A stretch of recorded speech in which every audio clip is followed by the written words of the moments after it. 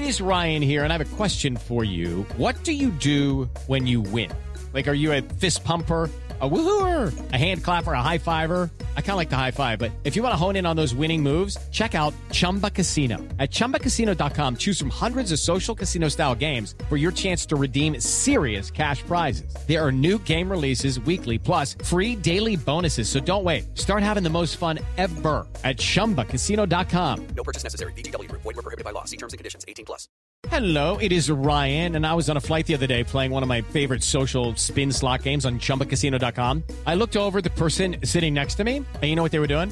They were also playing Chumba Casino. Coincidence? I think not. Everybody's loving having fun with it. Chumba Casino is home to hundreds of casino-style games that you can play for free anytime, anywhere, even at 30,000 feet. So sign up now at ChumbaCasino.com to claim your free welcome bonus. That's ChumbaCasino.com and live the Chumba life. No purchase necessary. VGW Group. Void where prohibited by law. See terms and conditions. 18+. Okay, round two. Name something that's not boring. A laundry? Ooh, a book club. Computer solitaire, huh? Ah, sorry, we were looking for Chumba Casino. That's right, ChumbaCasino.com has over 100 casino-style games. Join today and play for free for your chance to redeem some serious prizes. ChumbaCasino.com. No purchase necessary. Void where prohibited by law. 18+. Terms and conditions apply. See website for details. Hey guys, it is Ryan. I'm not sure if you know this about me, but I'm a bit of a fun fanatic when I can. I like to work, but I like fun too. It's a thing. And now the truth is out there. I can tell you about my favorite place to have fun. Chumba Casino. They have hundreds of social casino style games to choose from with new games released each week. You can play for free anytime, anywhere. And each day brings a new chance to collect daily bonuses. So join me in the fun. Sign up now at ChumbaCasino.com. No purchase necessary. VGW Group. Void where prohibited by law. See terms and conditions. 18+. On June 10th, Chris McShane tweeted that Curtis Granderson should play over Jay Bruce when Yoenis Cespedes returns. These are some of the responses he got on Twitter. This is probably the worst tweet of the week, easily. #clueless. That is absolutely stupid. I don't know how anybody can still think that. Granderson shouldn't be playing over me. Fuck out of here. Amazing how easy it is for people to prove they know shit about baseball. CNN fake news.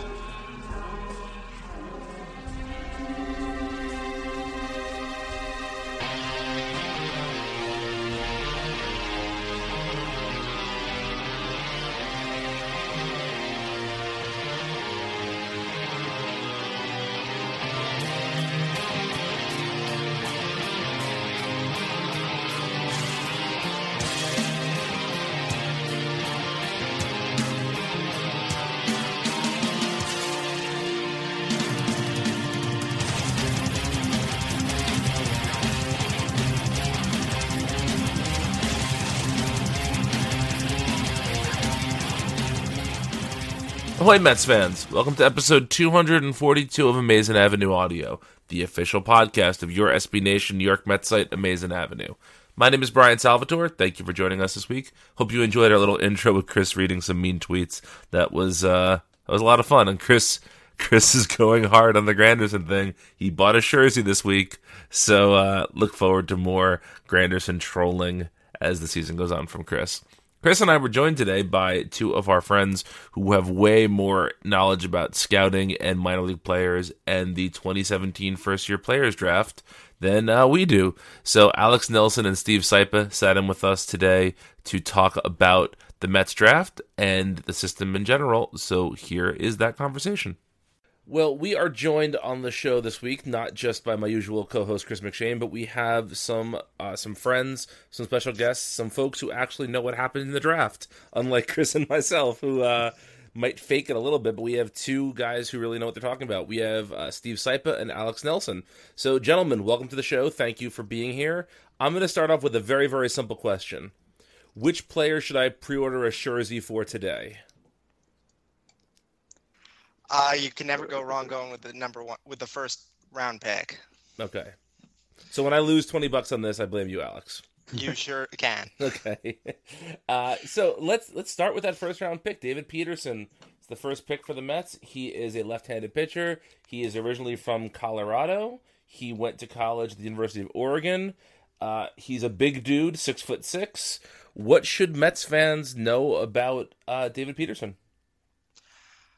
Well, he's not the most exciting prospect going because he doesn't have that sort of monster upside that I think a lot of fans kind of crave from their first round draft picks. But that said, he is a guy who seems to really know what he's doing on the mound. He has enough stuff to certainly get by. He throws. He sits in the low 90s and will brush 94 or so, which is pretty good velocity from a left-hander. And he's got a very good slider and supposedly has a very good changeup, but I've never seen it, to be perfectly honest. Steve, anything to add to that? That sounds about right. I mean, he's a guy, he has not the highest ceiling, but he's a high floor pitcher. It's a solid bet to, move up the ranks. Probably gets a major league time. Like Alex said, nothing he throws is really going to maybe thrill you. His repertoire is kind of not the most exciting, but he's a solid guy. I don't think, though, that in the major leagues we can expect any 20 strikeout games like he did against Arizona State a couple of weeks ago.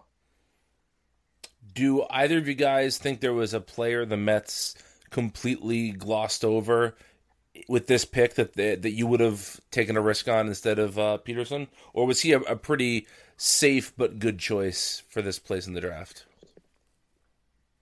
I think he was probably a pretty good pick.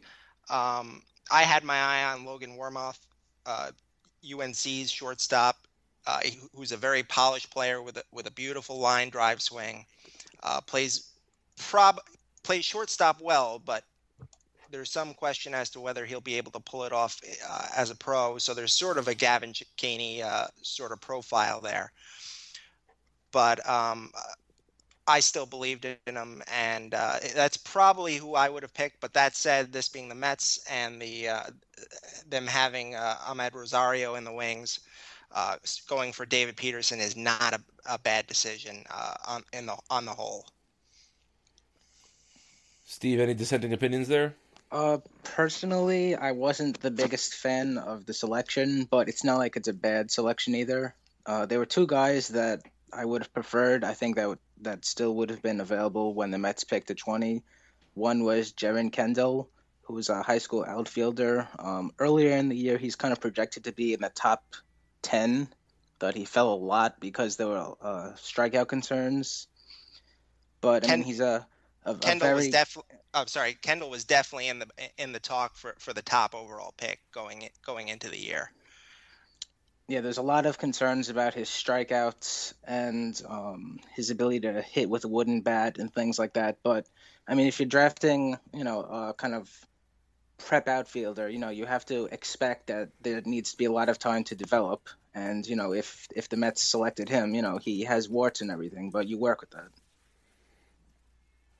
I'm curious with Peterson.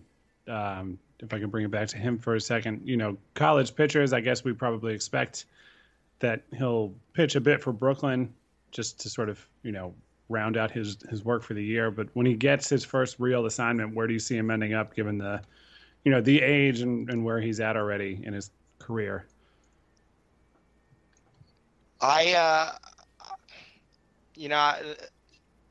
This Mets regime kind of plays it safe with prospects, so I wouldn't be surprised to see him start out at Columbia. But that said, I think an aggressive assignment to St. Lucie wouldn't be out of place for him. All right.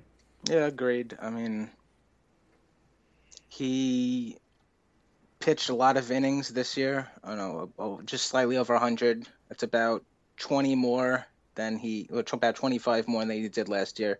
If you figure in Brooklyn, he gets maybe, if they send him to Brooklyn this year, he gets maybe, another 20 innings. That's about almost 50 innings over his, established highs. So I think that they'll kind of take it take the safe route with him and just kind of send him down to Columbia and, let him work slowly from there. Yeah, I agree. Given his workload, which was slightly concerning this year, it makes all the sense in the world to make him to take it easy with him, let him sort of rest up a bit for the remainder of the year. Is this a very Aldersonian pick? Does this seem like a something that's been very much in line with how the Alderson regime has ran their drafts? I suppose so. They do seem to play it pretty safe in the first round, and I think along those lines, this certainly fits. They also really like pitchers with heavy fastballs and sort of a good, strong knowledge of the game. And I think David Peterson really fits in that profile. So, yeah, I would agree with that is an Aldersonian or really a Tommy Tanis type of pick. Mm-hmm. Of all their first-round picks, he's definitely, I think, the safest bet out of everyone. I mean, Nimmo, Caccini, Smith, they were, high schoolers, so the development could have gone anywhere with those guys. They didn't have the first-round pick in 2015, and then last year with Dunn, he was, there's still a lot up in the air with him. So Peterson is definitely, I would say, the safest out of all of those first-round picks. Between him and Conforto, yeah, I would say Conforto. So. Wow, I completely forgot about Conforto. He doesn't seem like a draft pick anymore because, he's done what he's done. And that's all you can ask for. Yeah, actually, so I know teams always say no, and I know most people say no, teams never do this. But do you think, given the options that they had, that just sort of the context of what they know they have in the rotation, and I don't want to, put a timeline on Peterson, but if they think, hey, maybe this is a guy who 2019 might be capable of being a 4 or 5 starter, and, that's something we think we could use at that point. I don't want to label him as that or whatever, but do you think that factors in at all, even though they deny it, or is it really truly just this was the guy that they wanted at that time? I don't think so. I think they mostly just take the player that looks most appealing to them, and if he is able to contribute as soon as 2019 as a permanent fixture in the rotation, all the better. But I don't think that they are necessarily making their decision based upon that. It really is just best player available, and anybody who does otherwise is just shooting themselves in the foot. There's too much uncertainty. Now, here's a question that most prospect people hate, so I apologize in advance. Can you give us a comp or two for maybe what? No. Come on, I had to ask for the listeners. Come on. David Peterson is a tough. I tweeted this last night, and I think that he's a tough guy to sort of peg because he doesn't necessarily look or pitch like any pitcher pitching in any starting pitcher pitching in the big leagues right now. So I'm kind of struggling with a comp for him. I don't know. Steve, do you have anybody? Not really. Any solidly built kind of middling left-hander. I don't know. You don't see very many left-handers who have the potential to sort of be a ground ball heavy workhorse in the middle of a rotation. And I'm hearing Chris Young here, guys. Sure, why not? No, I'm not. I'm not really hearing Chris. I've heard people say Mark Burley, but I mean, it's not really a good match with the fastball. I think Peterson has a better fastball. But in terms of kind of workhorse, durable left-handers, that much is good. Yeah, I can kind of see that from a sort of an overall value perspective. but he won't, pitching up there, he won't look a whole lot like Mark Buehrle. No. All right. Chris, any other Peterson questions? No, I think that's it for now. I'm sure we'll have some more once we see him in some sort of Mets affiliated uniform. But yeah, I maybe I'll catch him with Brooklyn at some point later this summer. Yeah, that could be fun. That brings us to their second round pick, Mark Vientos, third baseman from Florida. Let's see, where did he go to college? Or is he a high school student? American Heritage High School. Let's talk about Mr. Vientos. What do you guys think of this pick? Well, this is definitely a pick that has a little more sex appeal, if you will, because there is that sort of monster upside to this pick. He might have as much upside as any position player in this draft, not selected in the top 10, let's say.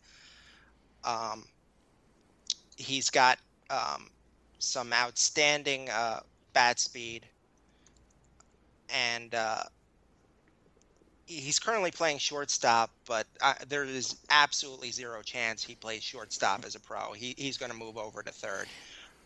He's not a great athlete in terms of, he doesn't have a lot of speed, but it really will all come down to his bat. He's got a very tall, lanky frame with long limbs, should have great plate coverage, and should be able to use those limbs to sort of jack balls out of the over the outfield wall. So there is a very high ceiling here. Steve, do you agree? Yeah, I mean, he's he's an exciting profile if everything develops well. If his hit tool continues coming along, if he's able to show that power, the in-game power. The fact that he's not the most athletic is a little worrisome for me, especially since he's still so young, kind of 17, turning 18. But, I mean, there's still so much time between now and when we can realistically expect to see any kind of impact. So there's a lot of, like I was saying earlier, there's just so many different variations on what can happen that, it's too early right now to get bummed or to get excited or anything like that. He is the youngest player in this draft class, and that certainly works in his favor. And one guy that I bring him up all the time is that especially comes to mind this time around is Harold Martinez.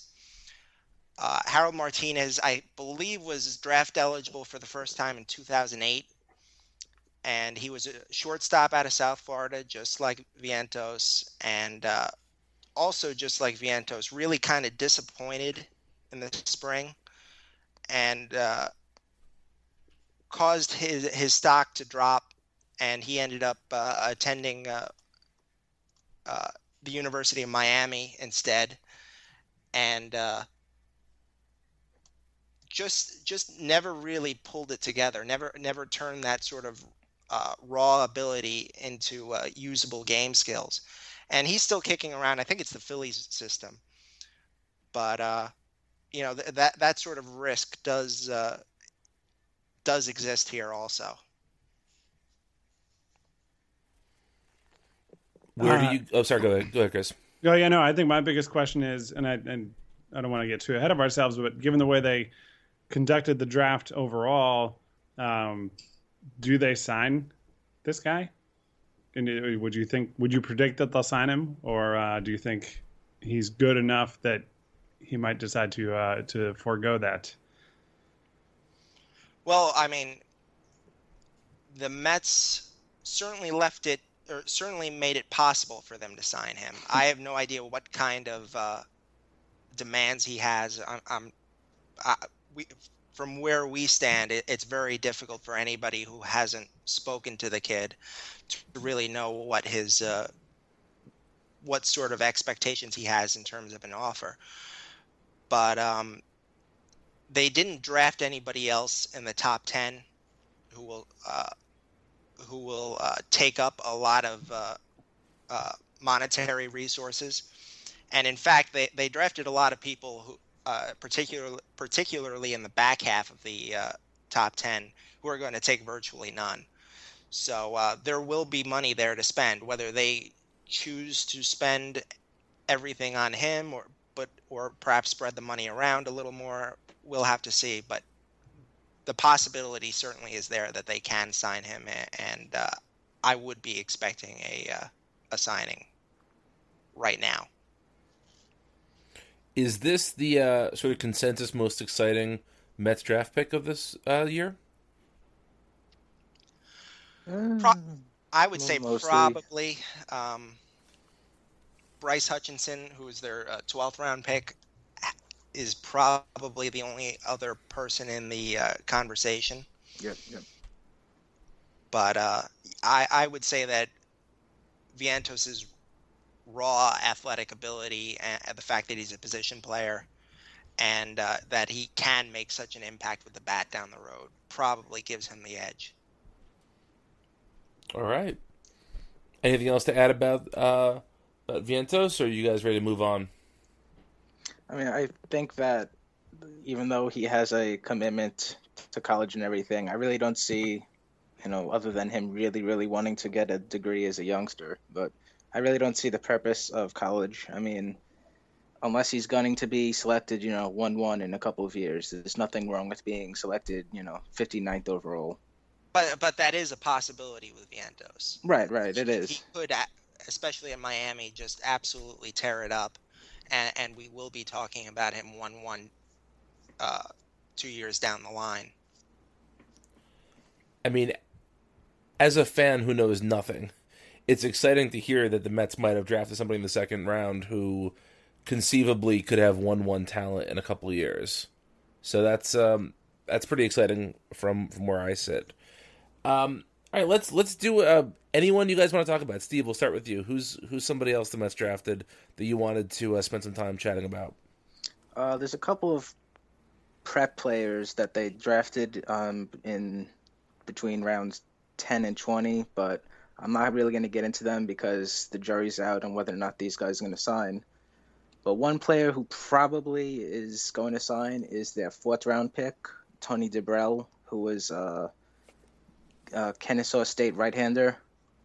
He's a pretty interesting profile, I think. He has a fastball, sits low to mid-90s, tops out at about 95, gets some sink on it. And he has kind of a full pitch mix to complement it. He has an above-average slider, average to above average. He has a changeup that's pretty good. Some guys have it just as good as the slider. Kind of has a get-me-over curveball. And his biggest issue kind of has been his control. But, I mean, just kind of having looked into him a little bit, there's some minor things that I've seen that could kind of be tinkered with to help out his control. And obviously, professional coaches are going to see a lot more things than that. So it could be, he could be a factor, in a few years. Not as much upside as Peterson, but he's not, there's nothing to sneeze at either. Alex, do you agree with that assessment?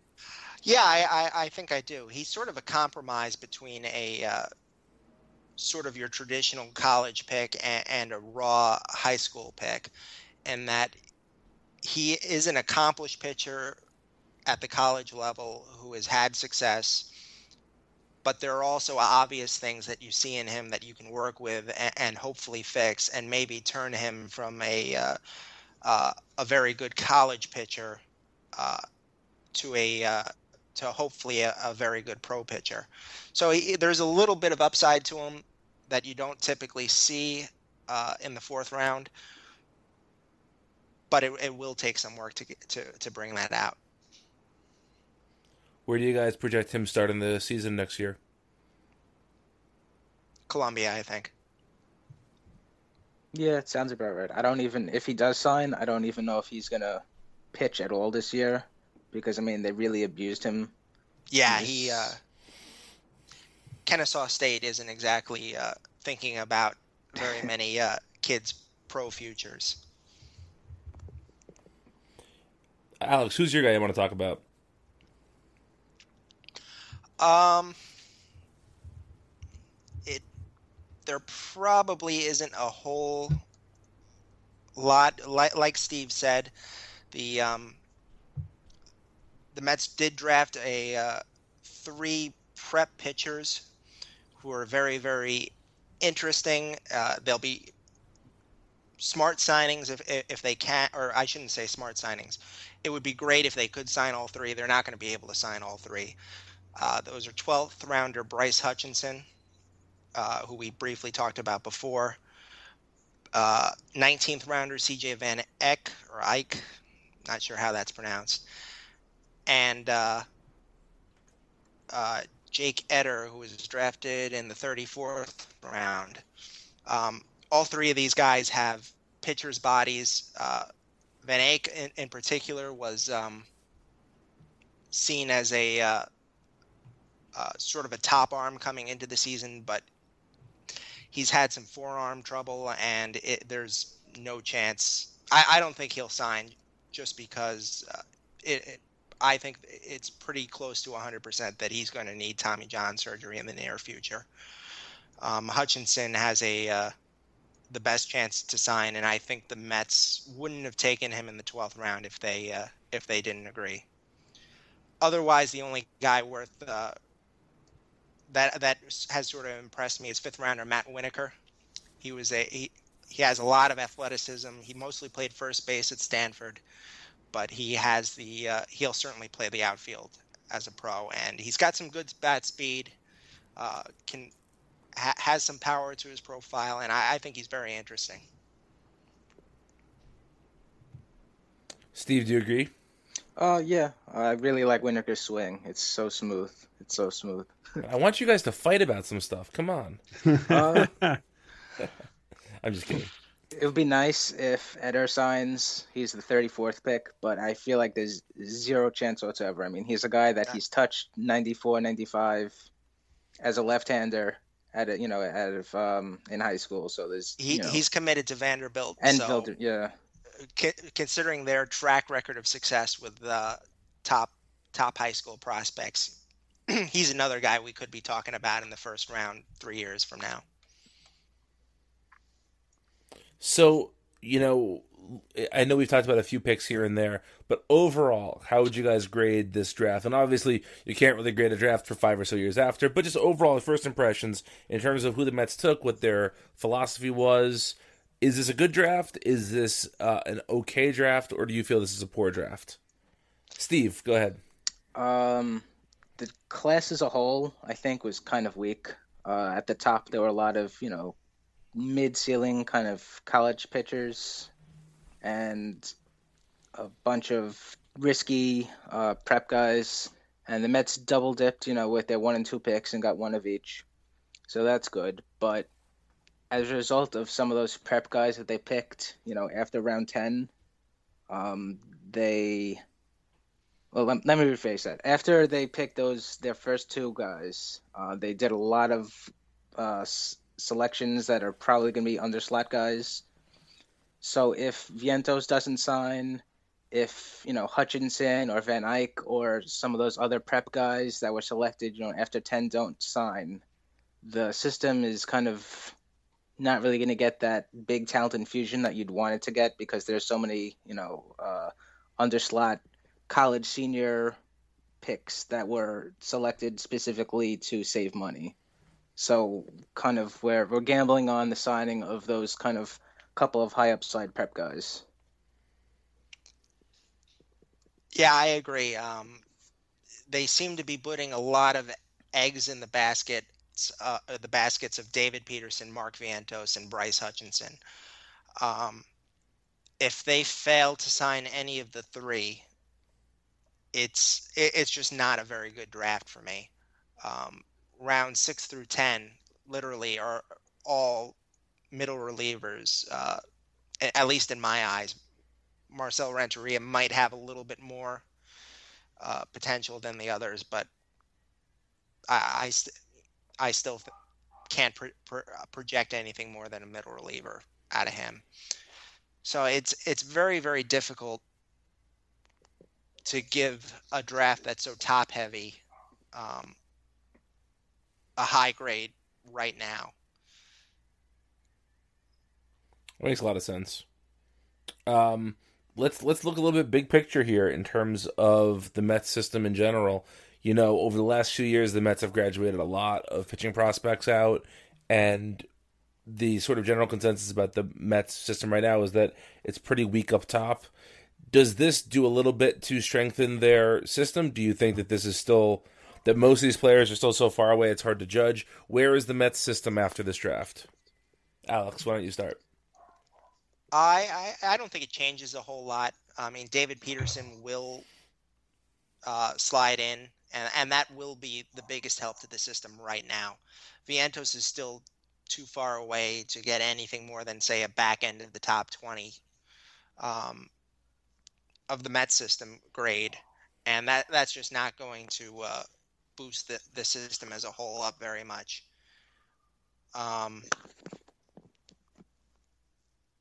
Yeah, I think it's pretty much status quo. Steve? Yeah, I agree with Alex. I mean, assuming, let's say, the first 5 selections all sign. Peterson, Vientos, Quinn, Brody Quinn, Tony DeBrell, and Matt Winokur. I mean, those guys are not, with the exception of Vientos, who is years and years away, and Peterson, none of those guys are really going to make a big splash.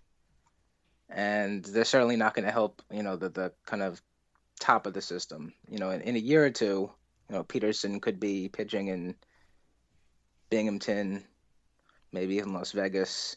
DeBrell, same thing. He could be, St. Lucie, Binghamton, whatever. But nothing is going to be, there's no immediate change to things. Do you feel that, because what number draft was this for the Alderson regime? 7, right? 7. And how many for the Tanis at the top? 4? 6. No. 6? Okay. How have you guys felt that they've done overall as a drafting organization? Well, you got to remember that that before Tanis, there was Chad McDonald for a year, and before that it was Rudy Terrasas. And I mean, I wrote a chapter in a book about how much I hated the Rudy Terrasas drafts. So I mean, they're in much better shape. Sometimes I do wish that the Mets drafts would sort of roll the dice a little bit more, go for that sort of high-end talent a little bit. But that said, they are in much better shape and have been in much better shape for quite a long time now. And a lot of that does have to do with just solid drafting, really from 1 through 20 of every draft that they've overseen. Yeah, great. I mean, not every player has worked out as we would have wanted them to, but I mean, you can't predict that on the draft night or before, when everyone's making up their boards. And a lot of it is just, consequence, too, of where the Mets are drafting. I mean, it's not like we're drafting 1-1 every year and just making bad picks. With the picks that they've gotten, with the selections they've made, I think they've made pretty good choices. And it's not like at any point can you definitively say, like, wow, this is a terrible choice. This guy was available and is clearly so much better. I mean, the only draft pick that I sort of go back on and wish that they had taken somebody else really goes back to the Brandon Nimmo selection, because that was a very strong draft. I didn't have Brandon Nimmo in my top 30. And that was really the only pick that I disagreed with. And it was still a defensible pick.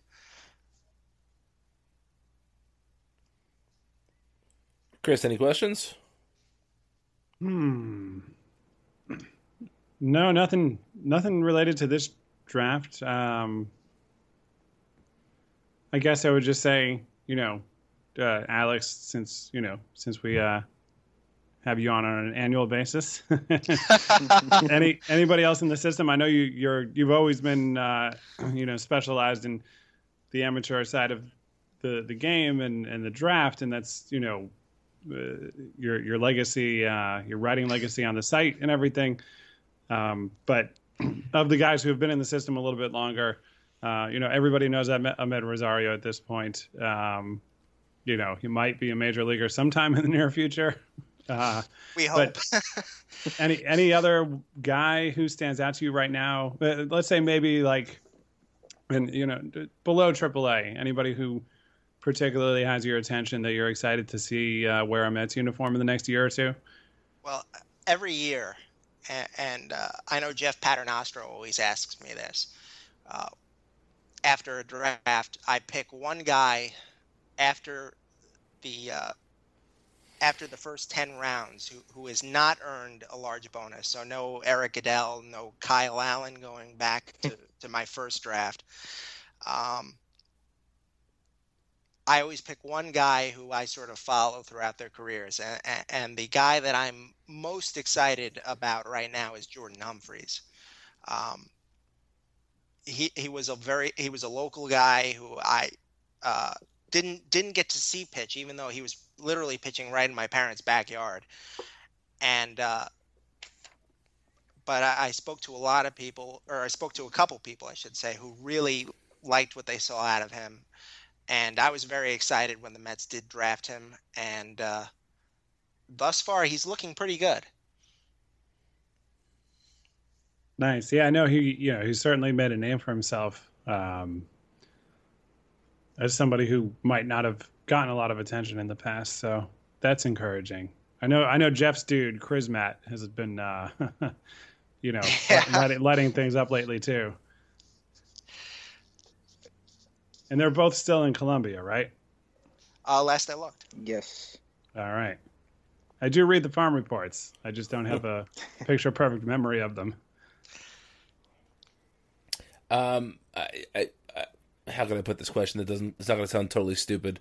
Of all, let's say after the 15th round, who would be the player that you wouldn't be surprised to one day be that great story that I was drafted in the 32nd round and I'm now starting a game in the World Series? Who's the player from this draft do you think drafted way down that has the potential to be that great story 4 or 5 years from now? Well, the draft only ended a couple hours ago, so I'm still sort of making my way through. I've only really sort of evaluated through Aaron Ford in round 21. The guy who's kind of speaking to me right now is Carl Stadawar. He's the 18th round pick out of New Mexico, and he has some absolute power, and the swing is a little on the long side, but it's not super long. He's probably first base only, even though he's playing third base. He'd probably be the guy that I'm following speaking right now, not knowing who's going to sign, who else is going to sign, and who's going to sign for what. Steve, what about you? I mean, I haven't made it past the 10th round so far. Slacker. Yeah. I literally took off the last 2 days, and I was at the computer all day yesterday. And today I started, I made breakfast, and I was just like, I just can't sit here anymore. It's pretty tough, isn't it, Steve? I know. I haven't showered in like 2 days. My hair's all crazy. I remember a lot of nights being up till 4 o'clock in the morning, writing the Amazing Avenue draft reports. Mm-hmm. And you definitely have my sympathy and a little bit of envy also. I kind of miss it. Oh, wow. All right. We got that on the record. Yeah. Doesn't mean I'm going to start up again. Just means that there is a little piece of me somewhere buried inside that misses writing these reports. It is fun. It is definitely fun. Instead, I just tweet about everybody. 140 characters is a lot easier. Hey, it's good enough for the president, right? That's right. Any parting words, gentlemen, about this draft or the Mets system or anything else related to the Mets minor leagues? I don't have anything. Yeah, I mean, I think we've said it all. The book has been written. You heard it here, folks. Well, thank you, gentlemen, and Chris and I will be back in just a minute to answer your email.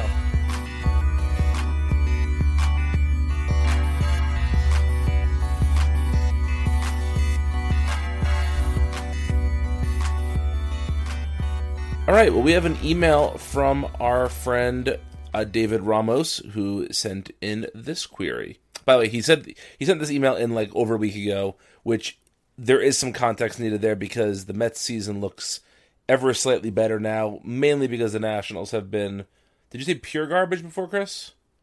Is that the term you used? Yeah, pretty much. I mean, as we're recording, they lost 13-2, I think was the final. It was certainly the score in the ninth inning. So let's just say they lost 13-2 to the Braves.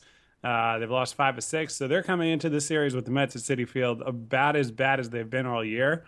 You heard it on the broadcast a little bit as the Mets were getting blown out on Tuesday night, and Gary, Keith, and Ron found plenty of other things to, occupy the airtime, as they do very well in blowouts. But as they were talking about that, they brought up, some of the sniping that had gone on within the Nationals clubhouse about the bullpen being so bad. And they, to a certain extent, I think we can have a tendency to write off, clubhouse chemistry and that kind of thing. But, I think a lot of that is that, we would generally say it's difficult to measure, right? You can't really it's hard to quantify it. So it's hard to talk about it. But I do think, former players might have a tendency to generally, hate change and not be open to new ideas and that kind of thing. But I think even though it's been a long time since Keith and Ron played, when they discussed it, I thought it was a valuable discussion of, when one component of a team starts to be publicly unsatisfied about another one, that it can really get out of control quickly. And I just bring all that up because if there's one thing we know about the Nationals, it's they have a perfect idea of how to keep everybody on the same page and keep the team harmonious. So I'm still realistic. As we record this Cubs finale, the Cubs series finale, I should say, it has not been decided yet. But regardless of the outcome of this game, I know the Mets' odds of winning the division are low, but we've been reminded over the last week that attitude is a thing, and maybe, just maybe, there will be enough of it to, turn this season around for the Mets. So with that... yeah, that context is important here. So David says, I'm not saying I'm giving up on 2017, but I'm just saying, if we went in to look at this year as just one of those years, I would still be optimistic for 2018. Why? The core is still young and talented. All minus Cespedes are under 28, so that's a big start. Let's say we could start looking at 2017 as a catalyst into 2018. What do you guys think of this? Number one, you can trade Bruce, Reed, maybe Walker. I would want back young power arms, but not top guys, because you won't get that. I'm referring to that 5'10", 170-pound AAA kid that throws 95, but everybody knows he'll never be a starter. The Mets don't have that much in the system, and I think they could trade for that. They should come in handy in 2018 plus for bullpen depth. Here's my big move. Can I get Herrera from Kansas City for Dom Smith right now? I think I can. Why? This is why. Herrera helps me this year and puts me in a place to have a strong pen for 2018. Herrera, Familia, Blevins, Watson as a free agent is a solid start. So why trade Smith? Do you guys recall a move made by the Mets in 1983 to acquire a Gold Glove first baseman, clutch player, leader, good hitter? Yes, analytics guys, I'm saying it's intangibles. Guess what? This free agency year, there will be a very similar guy available to Keith Hernandez. Eric Hosmer is a perfect fit, and the Mets will have a lot of salary coming off the books to add him. Center field will be... Can I interrupt with one thing real quick? Sure, of course. Sorry. I did read this email, but I had not read the intangibles part of the email when I brought up the intangibles a few minutes ago. I just wanted to let everybody know that. Yeah. So again, back to the email. So this would put a 1 through 5 of Nimmo and Lagares, who would be platooning in center, Ahmed Rosario batting second, Eric Hosmer batting third, Yoenis Cespedes batting fourth, Conforto batting fifth. Just thinking out loud, I believe Hosmer brings something to this team, a leader that has been there and done that. It's maybe not the end-all, be-all, but he's still young talent that would fit well, plus I'm afraid of Dom Smith being James Loney. Thanks, guys, and keep up the good work. let's address the Eric Hosmer thing first. Chris, on a scale of 1 to 10, where 10 is you would definitely pull the trigger on signing Eric Hosmer to a fair deal, and 1 is runaway screaming, where do you fall on the Eric Hosmer scale? I want to say 1, maybe 1.5. I really don't like him. I might go as high as a 3, but I wouldn't go any higher than a 3. Yeah. So, yeah. No, just, I mean, the ceiling is a guy who's like pretty good hitter, above league average, and then the floor of his major league career is league average hitter at first base. Yeah, I don't know. So the overall concept of, getting something for Smith that helps in the short and long term, I'm not totally opposed to, and I'm not writing off the chance that he has a good major league career. But, in this scenario, I'd much rather give that market deal to Duda. Absolutely. And, move on, proceed accordingly with that. Yeah, my thing with Hosmer is, I wouldn't give up a first baseman that's going to be below average for power at first and just sign another below average power first baseman. That seems like a wash to me. Right. Yeah. I mean, so it's funny, it's funny that Loney is the comp that you hear a lot, and I get it. He's sort of a recent player who, might profile similarly. I think John Olerud is perpetually underrated, but that's sort of more, and I mean, man, I don't want to put those expectations on Smith, because I don't really think that's fair. But, if you're going to dream on what that profile looks like, I think that's probably it. Not Loney's been around recently. He played for the Mets, obviously. So he comes up a lot more, I guess is my point. But Olerud's career high in home runs was 24.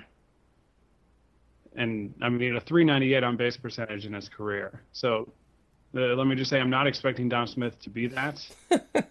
But, a guy who hits some home runs, a lot of doubles, that kind of thing. If you think Dom Smith is going to be a major league player, then I think he could at least be as good as Hosmer has been as a hitter, and he might be a better defender. So yeah, it's funny. I like the overall creativity of it. Of the general concept here. This wouldn't be my Amazing Avenue mid-season plan, which has been bandied about in the Slack channel for those who have given up on the season already. I do like the idea of replenishing the bullpen through trades. I think if they're going to sell off this year, getting some bullpen arms is not the worst way to use those players. But to me, if you're going to go after a first baseman that isn't named Lucas Duda, there has to be a real chance at upgrading at the position, and I don't really see many first basemen out there that are a clear upgrade over Lucas Duda right now. I would give Duda a fair market value contract and let him continue to be #good. But that's just me, I guess. Yeah, I mean, in theory, we don't know the severity yet, but we know Neil Walker is hurt to some extent. We know Asdrubal Cabrera is hurt. We know Jose Reyes has been one of the worst hitters in Major League Baseball. In theory, by the time you listen to this, and even if that is immediately when the podcast goes up, Ahmed Rosario might be making his Major League debut. But I think I would need, a solid 3.5 months, basically the remainder of the season from today or very shortly after today from Rosario to feel comfortable rolling into next year with Rosario and Smith as your, top player at a position. I have more confidence that Rosario can do that, but transitions to the major leagues can be weird. And as you look at the guys who depart after this season, I think it's a question of how many guys who will be rookie eligible or close to it are you okay with having as your starters at the beginning of the year? That's kind of my thing.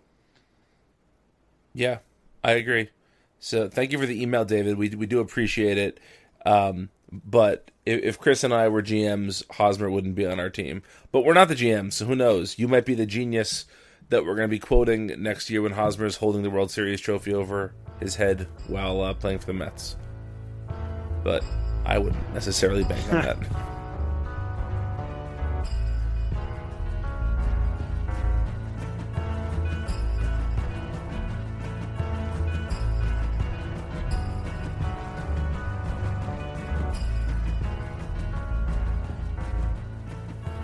Hi, this is Aaron York for Amazing Avenue Audio, and this week, instead of taking a tour around the National League East, we're just going to focus on the Washington Nationals because that's who the Mets are playing in a pivotal 4-game series starting on Thursday. It's going to run all the way through Father's Day on Sunday afternoon, so this is a long series with the Mets' biggest rival, although it's unfortunately not the rival they're most closely matched with, but if they can take 3 or even 4 games of this series, that would be a big step towards ramping up their status, or the Mets' status, as a contender as we get closer and closer to trade deadline season. The problem with that is the Nationals are really, really, really good. If it wasn't for their bullpen issues, they'd be even better. It just popped up after they blew a game to Atlanta the other night that they've blown 6 games with multi-run leads coming into the 8th inning, which is just insane. The next closest mark was 3. And yeah, the Nationals would definitely be considered a World Series contender if they had just won half those games. They're considered a World Series contender anyway, but they will probably handle that at the trade deadline. It's widely assumed that this club is going to trade for Chicago White Sox's David Robertson, and that might be able to shore up things, although they've been gotten some decent work out of Coda Glover, and their rotation is really good at the front end with Max Scherzer and Steven Strasburg. Coda Glover has been shaky recently, giving up 5 runs to Oakland on June 4th, and then on the 10th, he gave up 2 runs and a loss to Texas. So his numbers are really good before that. Right now they look really bad with a 5.12 ERA, but in 19 and a third innings, he has 17 strikeouts and 4 walks. I think he's going to turn it around again, although he probably won't be the closer after July. He'll probably just be a really good setup man. But that is the one area where you can get to the Nationals. You can get to them in the bullpen. And the back end of their rotation isn't fantastic. I mean, they really only need 2 great guys in Scherzer and Strasburg, and both those guys are doing what we come to expect them to do. So the Mets are going to have a tough time with that pair, and they'll also face Joe Ross and Gio Gonzalez this series. Joe Ross's numbers, he's pitching a little better than his ERA would indicate, but on the other hand, Gonzalez is pitching a little worse. Gonzalez is walking more guys than he has since 2009, and that does not jive with the way his ERA has shrunk down. So maybe Wilmer Flores and company, since Gonzalez is a lefty, they can take him back down to earth a little bit. But I think Joe Ross is a good pitcher despite his ERA. I think he's going to give the Mets some trouble. But the real threat of this team, once you get past the good rotation and the struggling bullpen, is this lineup is just terrifying. And it all starts with Ryan Zimmerman, who's come out of nowhere to be one of the best hitters in the league. The jump he's made from last year when he was struggling with injuries like he does every year, except he's finally healthy now. Anyway, the jump in numbers is pretty staggering. He's making more contact. He's hitting a ton more line drives. His ISO is up 200 points to 353. So he's got 19 home runs, which is only a couple behind the young stud Aaron Judge in the Bronx. So Zimmerman, if he keeps at this pace, he could pretty easily surpass his career high in home runs, which was set all the way back in 2009 when he had 33, and he was one of the better players in baseball that year. His defense obviously isn't the same as it used to be, but he's rather excellent with the bat thanks to that isolated power. His BABIP is 399, which is a little high, but it does jive with that elevated line drive rate. And he's slugging 726 with 19 home runs again. He is a beast, and it doesn't stop there. You've got Bryce Harper and Daniel Murphy as well, and that just makes this team really, really tough to deal with in the middle of the lineup. There's just not much you can do to get around. These guys are all stacked one after the other. Trey Turner at the top isn't exploding offensively the way that some thought he would. So there is one key for the Mets is to get Trey Turner out, because he does make a lot of outs compared to the guys hitting behind him. And once he gets on base with Harper and then Murphy and then Zimmerman, you're in a lot of trouble. You're almost certainly going to give up a run there if Trey Turner's on first base with nobody out. That's just a really tough situation for any pitching staff to be in, let alone the Mets pitching staff, which had one good week. Hopefully it'll continue. We'll see Seth Lugo and Steven Matz again. They both pitched 7 great innings in their 2017 debuts, so hopefully that will continue. But the key is to get Trey Turner out, and then once you get past the big bats, because Jason Worth just hurt his foot and Adam Eaton's out for the year, they do have there is a little bit of a weakness down at the bottom of the lineup with Ryan Rayburn platooning with Brian Goodwin, and you also have Michael Taylor, who's hitting for some power, and he still makes a lot of outs, but he's hitting better than he did last year. But you still want to get, these are the guys you can get out, your Michael Taylors and Brian Goodwins, even if they're hitting a little above their weight right now. The key here will just be getting outs where you can get them. And I didn't even mention Anthony Rendon, who's usually bats 5th for this team. He's been flopping between 6th in the batting order in cleanup recently due to a little injury for Ryan Zimmerman. He just did recently come back, so it's Anthony Rendon is going to bat behind either Daniel Murphy or Ryan Zimmerman, and he's having, quietly, because of everyone else in the lineup, Anthony Rendon's having the season that a lot of people were hoping he would have last year. He came up as such a nice infield prospect, and now he's finally really having that season where he's getting on base more than he ever has, and he's hitting for a ton of power, 11 home runs, not a lot compared to the other guys in this lineup, and he's making a ton of contact. His strikeout and walk rates are nearly identical. He's finally turned that corner into a really solid hitter who flies under the radar. He's got to be one of the more underrated players in the league at this point. Also a good defensive player, and his WAR numbers, he was nearly a 5-win Fangraphs WAR player last year, but kind of just mediocre hitting stats, 270, 348, 450 is that triple slash line that we like to quote. But this year, his on-base percentage and power have taken a nice little jump, and he's making even more contact. So really nice breakout year for Anthony Rendon. You don't hear his name brought up a lot. He's overshadowed in this lineup, but he's one of their more solid players, and he's part of what makes this Washington lineup almost impossible to deal with. So keep for the Mets, get Trey Turner out, score runs against Washington's struggling bullpen, and hope for the best. You got to get 2 more good starts out of Lugo and Matz, and hopefully they can win this series. It's going to be tough, but that is your little preview for this 4-game set that could be pivotal for the Mets if if it goes one way or the other. So we'll see how that goes. Hopefully the Mets do really well. This has been Aaron York from Amazing Avenue Audio.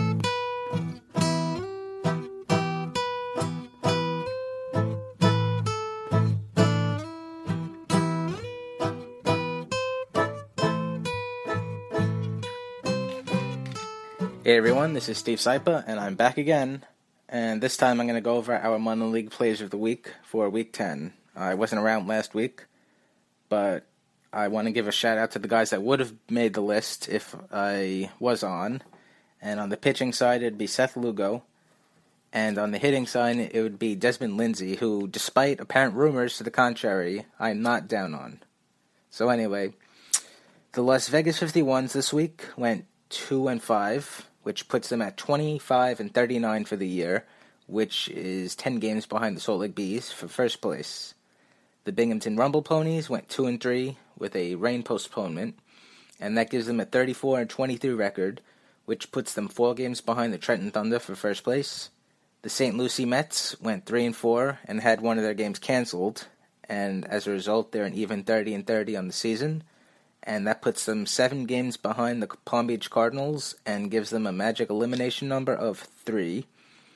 And finally, the Columbia Fireflies, who seem to sometimes be the only source of positive things when it comes to the minors this year.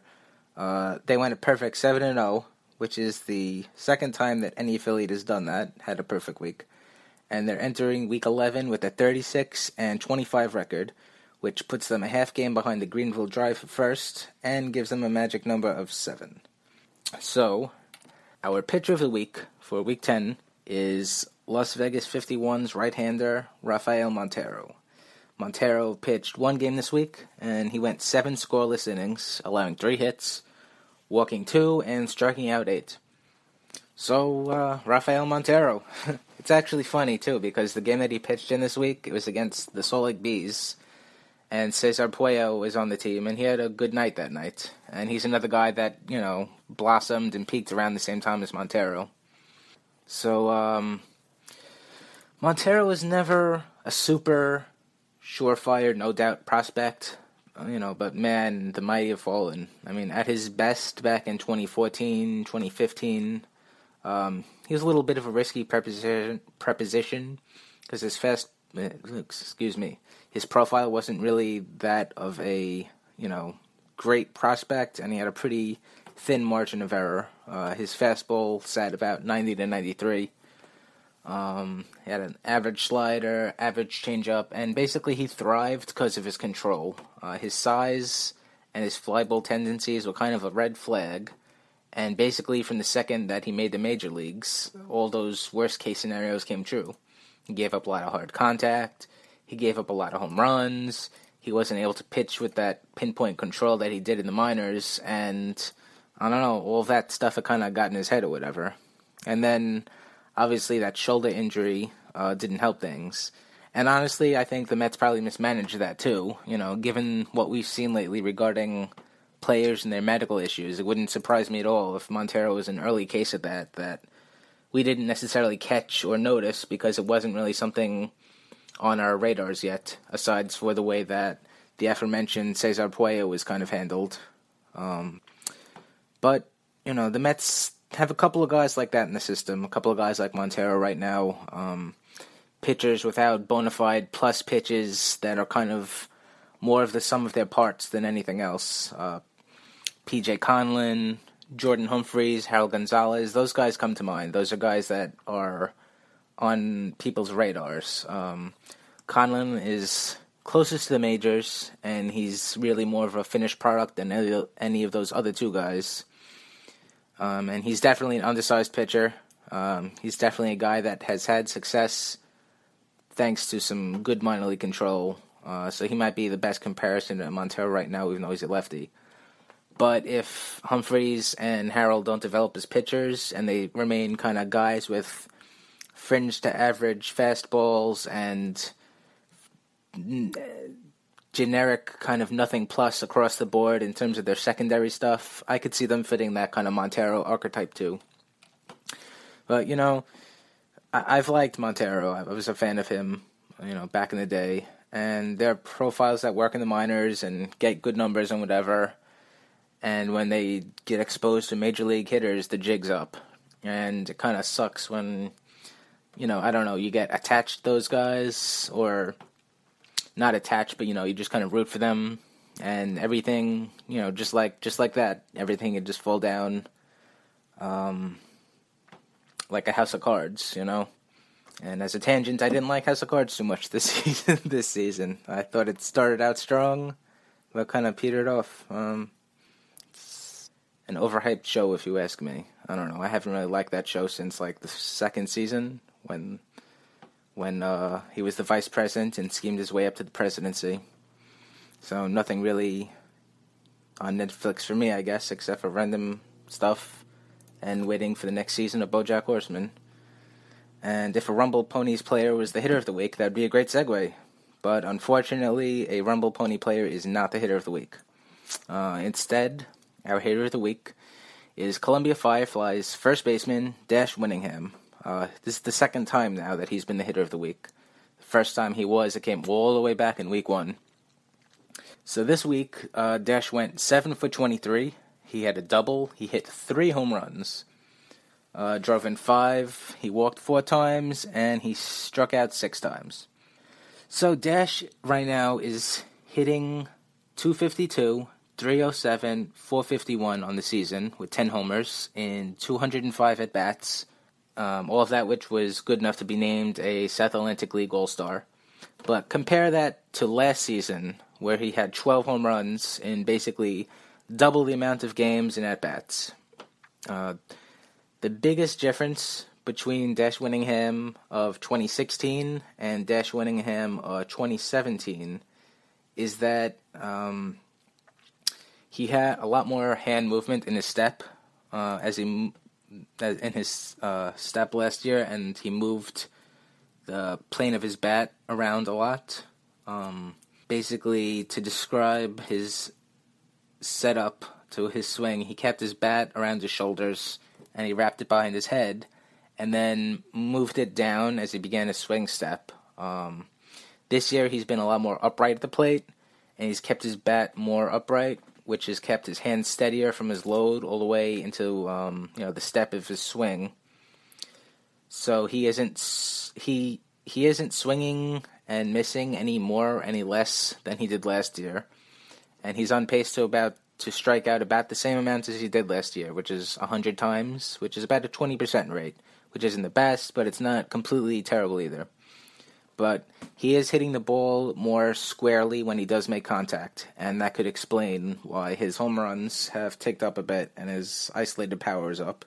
So it's either that or spending time at Tim Tebow, either or, so take your pick, I don't know. Even though he's spending his second year at Columbia now and he's having a solid season, I don't think that the Mets are going to promote him up to St. Lucie for the second half, like they usually will award players that had, good, strong, solid first halves. It's not because of anything that he's done, necessarily, or hasn't done, but I think because Peter Alonso is the incumbent first baseman up at St. Lucie, or down in St. Lucie, and I don't think the Mets are going to be promoting him to Binghamton. Dash is going to have to stay put. Alonso is their second-round pick last year, and he was an advanced college hitter, but between the injury that limited his season last year, that ended it really, and then the broken finger that ate a chunk of his season this year, and the fact that his swing is a little suspect, it's a little long, and the fact that he's hitting 147, 183, 265 right now. I don't think that he's getting a promotion to Double-A. Dash is actually a year younger than Alonso. He's only 21 right now. He's turning 22 in October. And Alonso is 22 right now, turning 23 in December. And that actually it surprised me a little bit, You don't realize, even though Dash has been around for a couple of years, how young he actually is, But even though, their skill sets are kind of similar, with the biggest difference being that Alonso is believed to have been able to hit for a better average. But you know what? If Alonso continues to struggle and Dash continues having succeed, in theory, the two could leapfrog each other in, year and a half, 2 years, something like that. It's, not that likely, I don't think. But you know what? It's a possibility. I mean, baseball is a crazy game like that. So normally, I'd wrap things up there. But this week, I want to tack on a little extra, because the Dominican Summer Leagues have started, the DSL, and I just want to highlight some names of guys that might start popping up on people's radars. Alright, so here we go in no particular order. There's Yohander Chorio, who is a 5'10", 175-pound right-hander from Venezuela. He throws 87 and 92 with a mid-70s curveball and a changeup.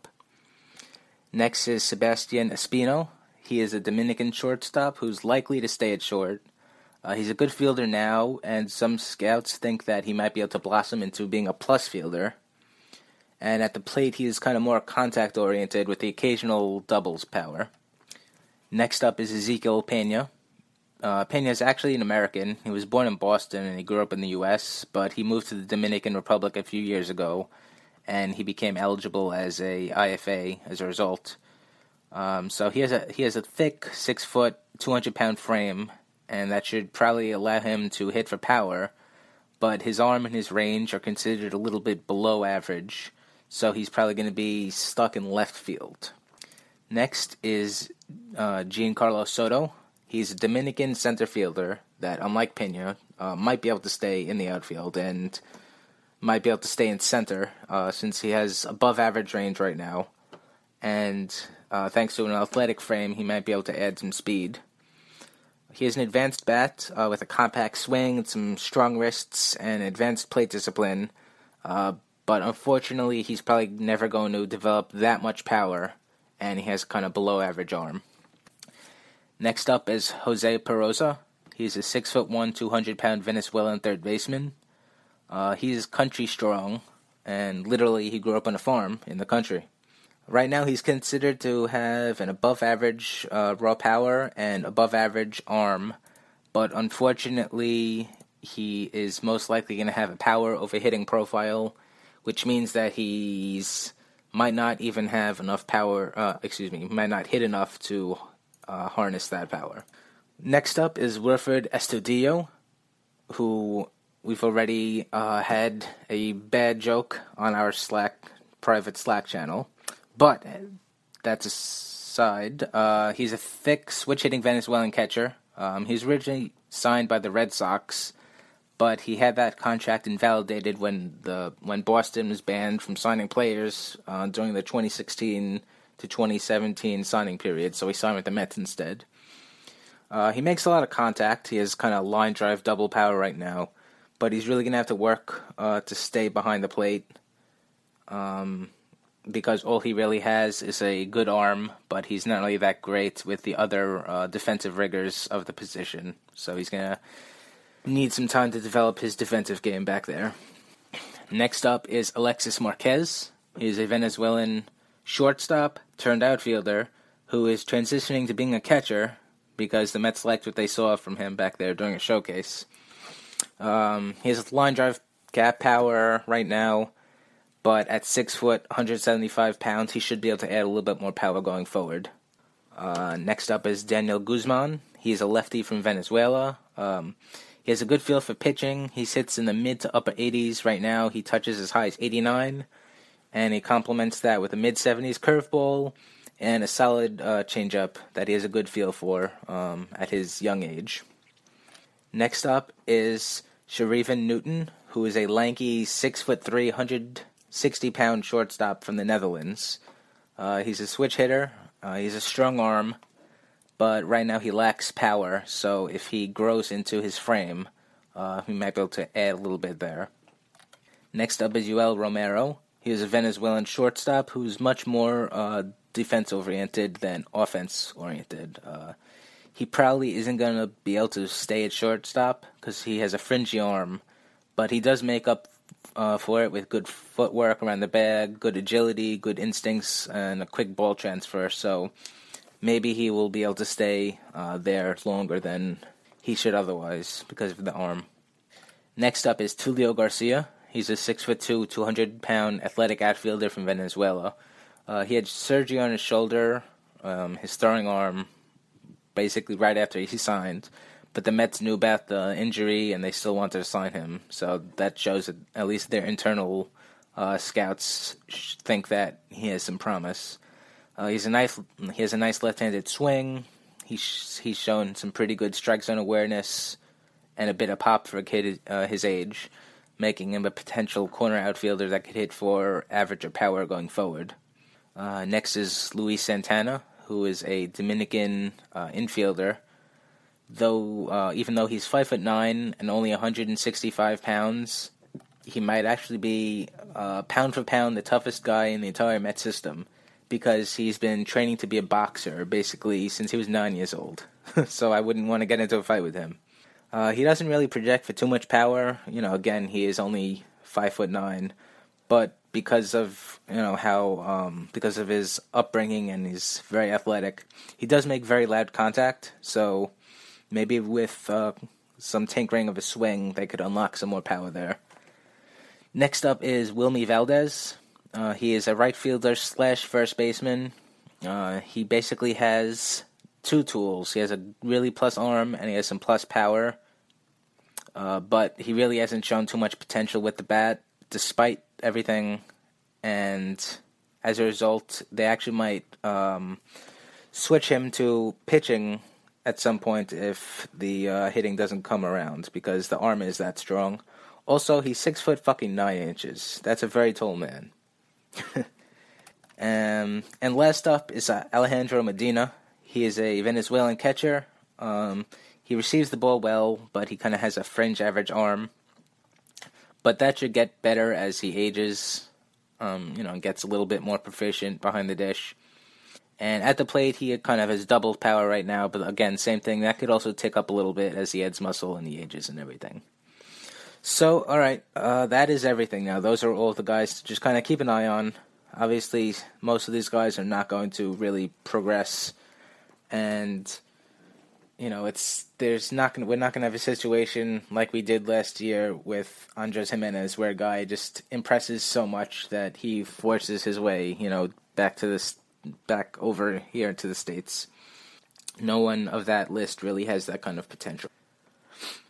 So, those are our minor league players of the week for week 10, and those are some DSL kids to keep an eye on. And I will be back next week on Amazing Avenue Audio.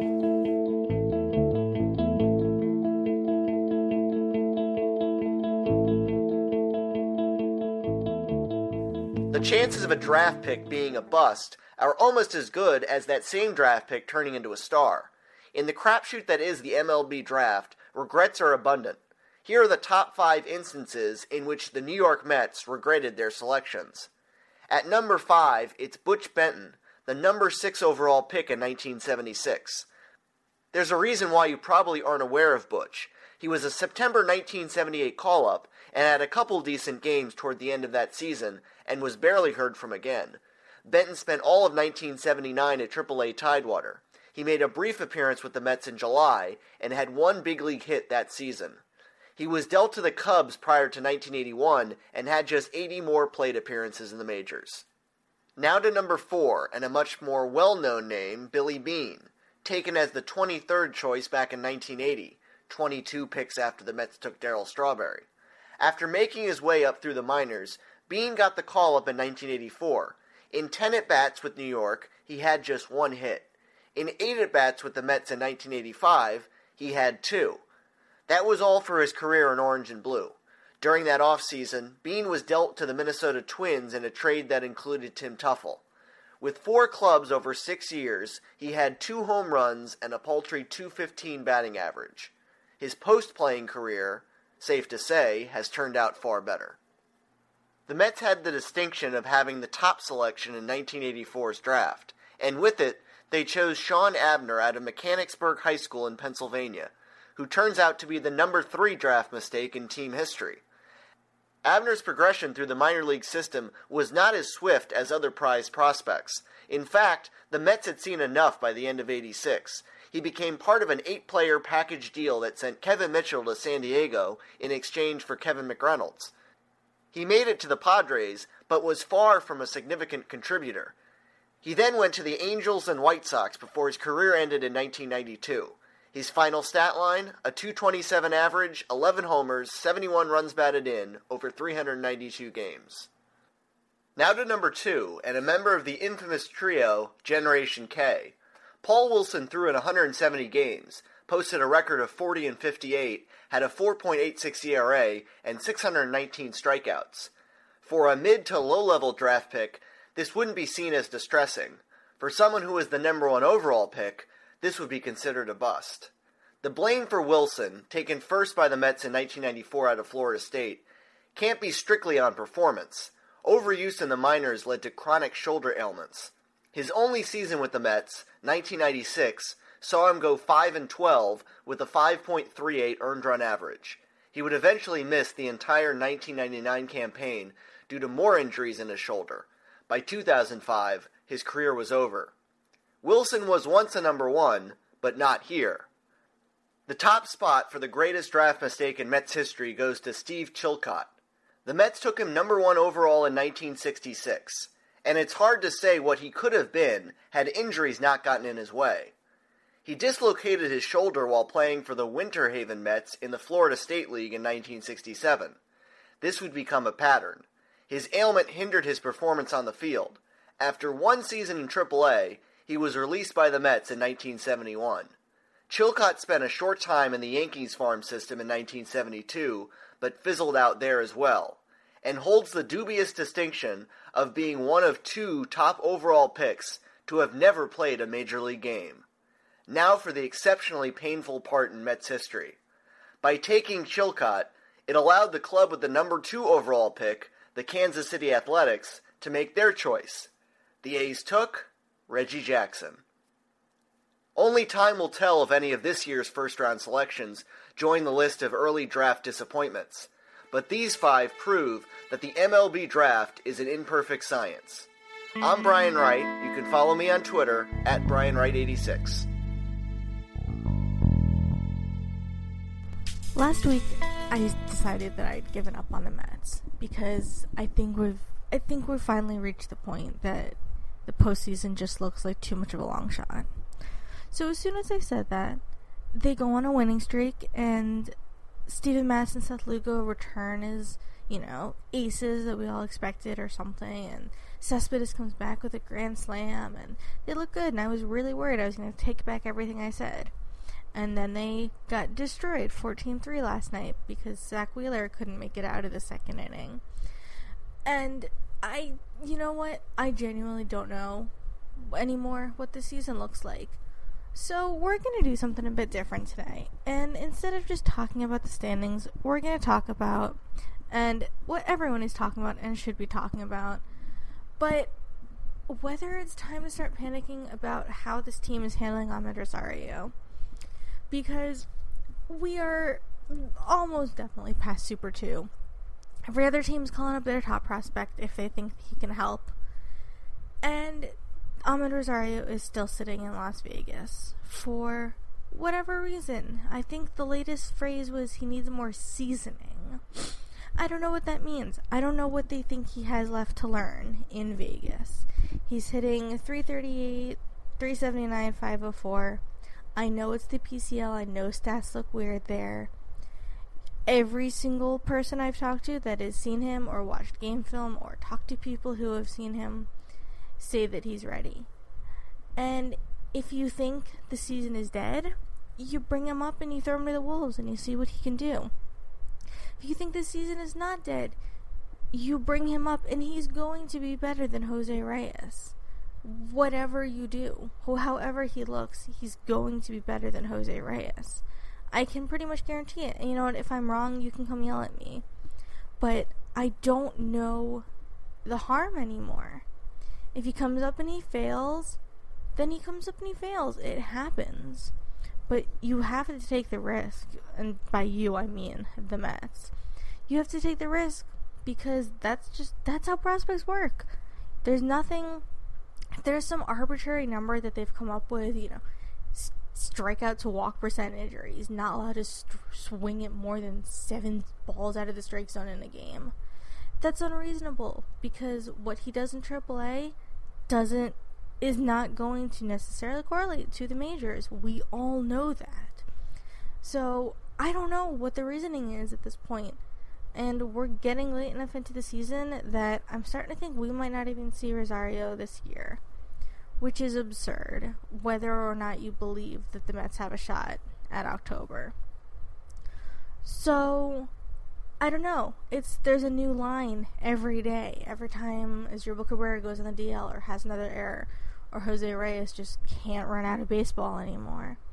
There's always an excuse, there's always a line, there's always a new reason. And we've seen how this organization has treated Michael Conforto as a top prospect, and they might be treating Rosario even worse, which is certainly saying a lot.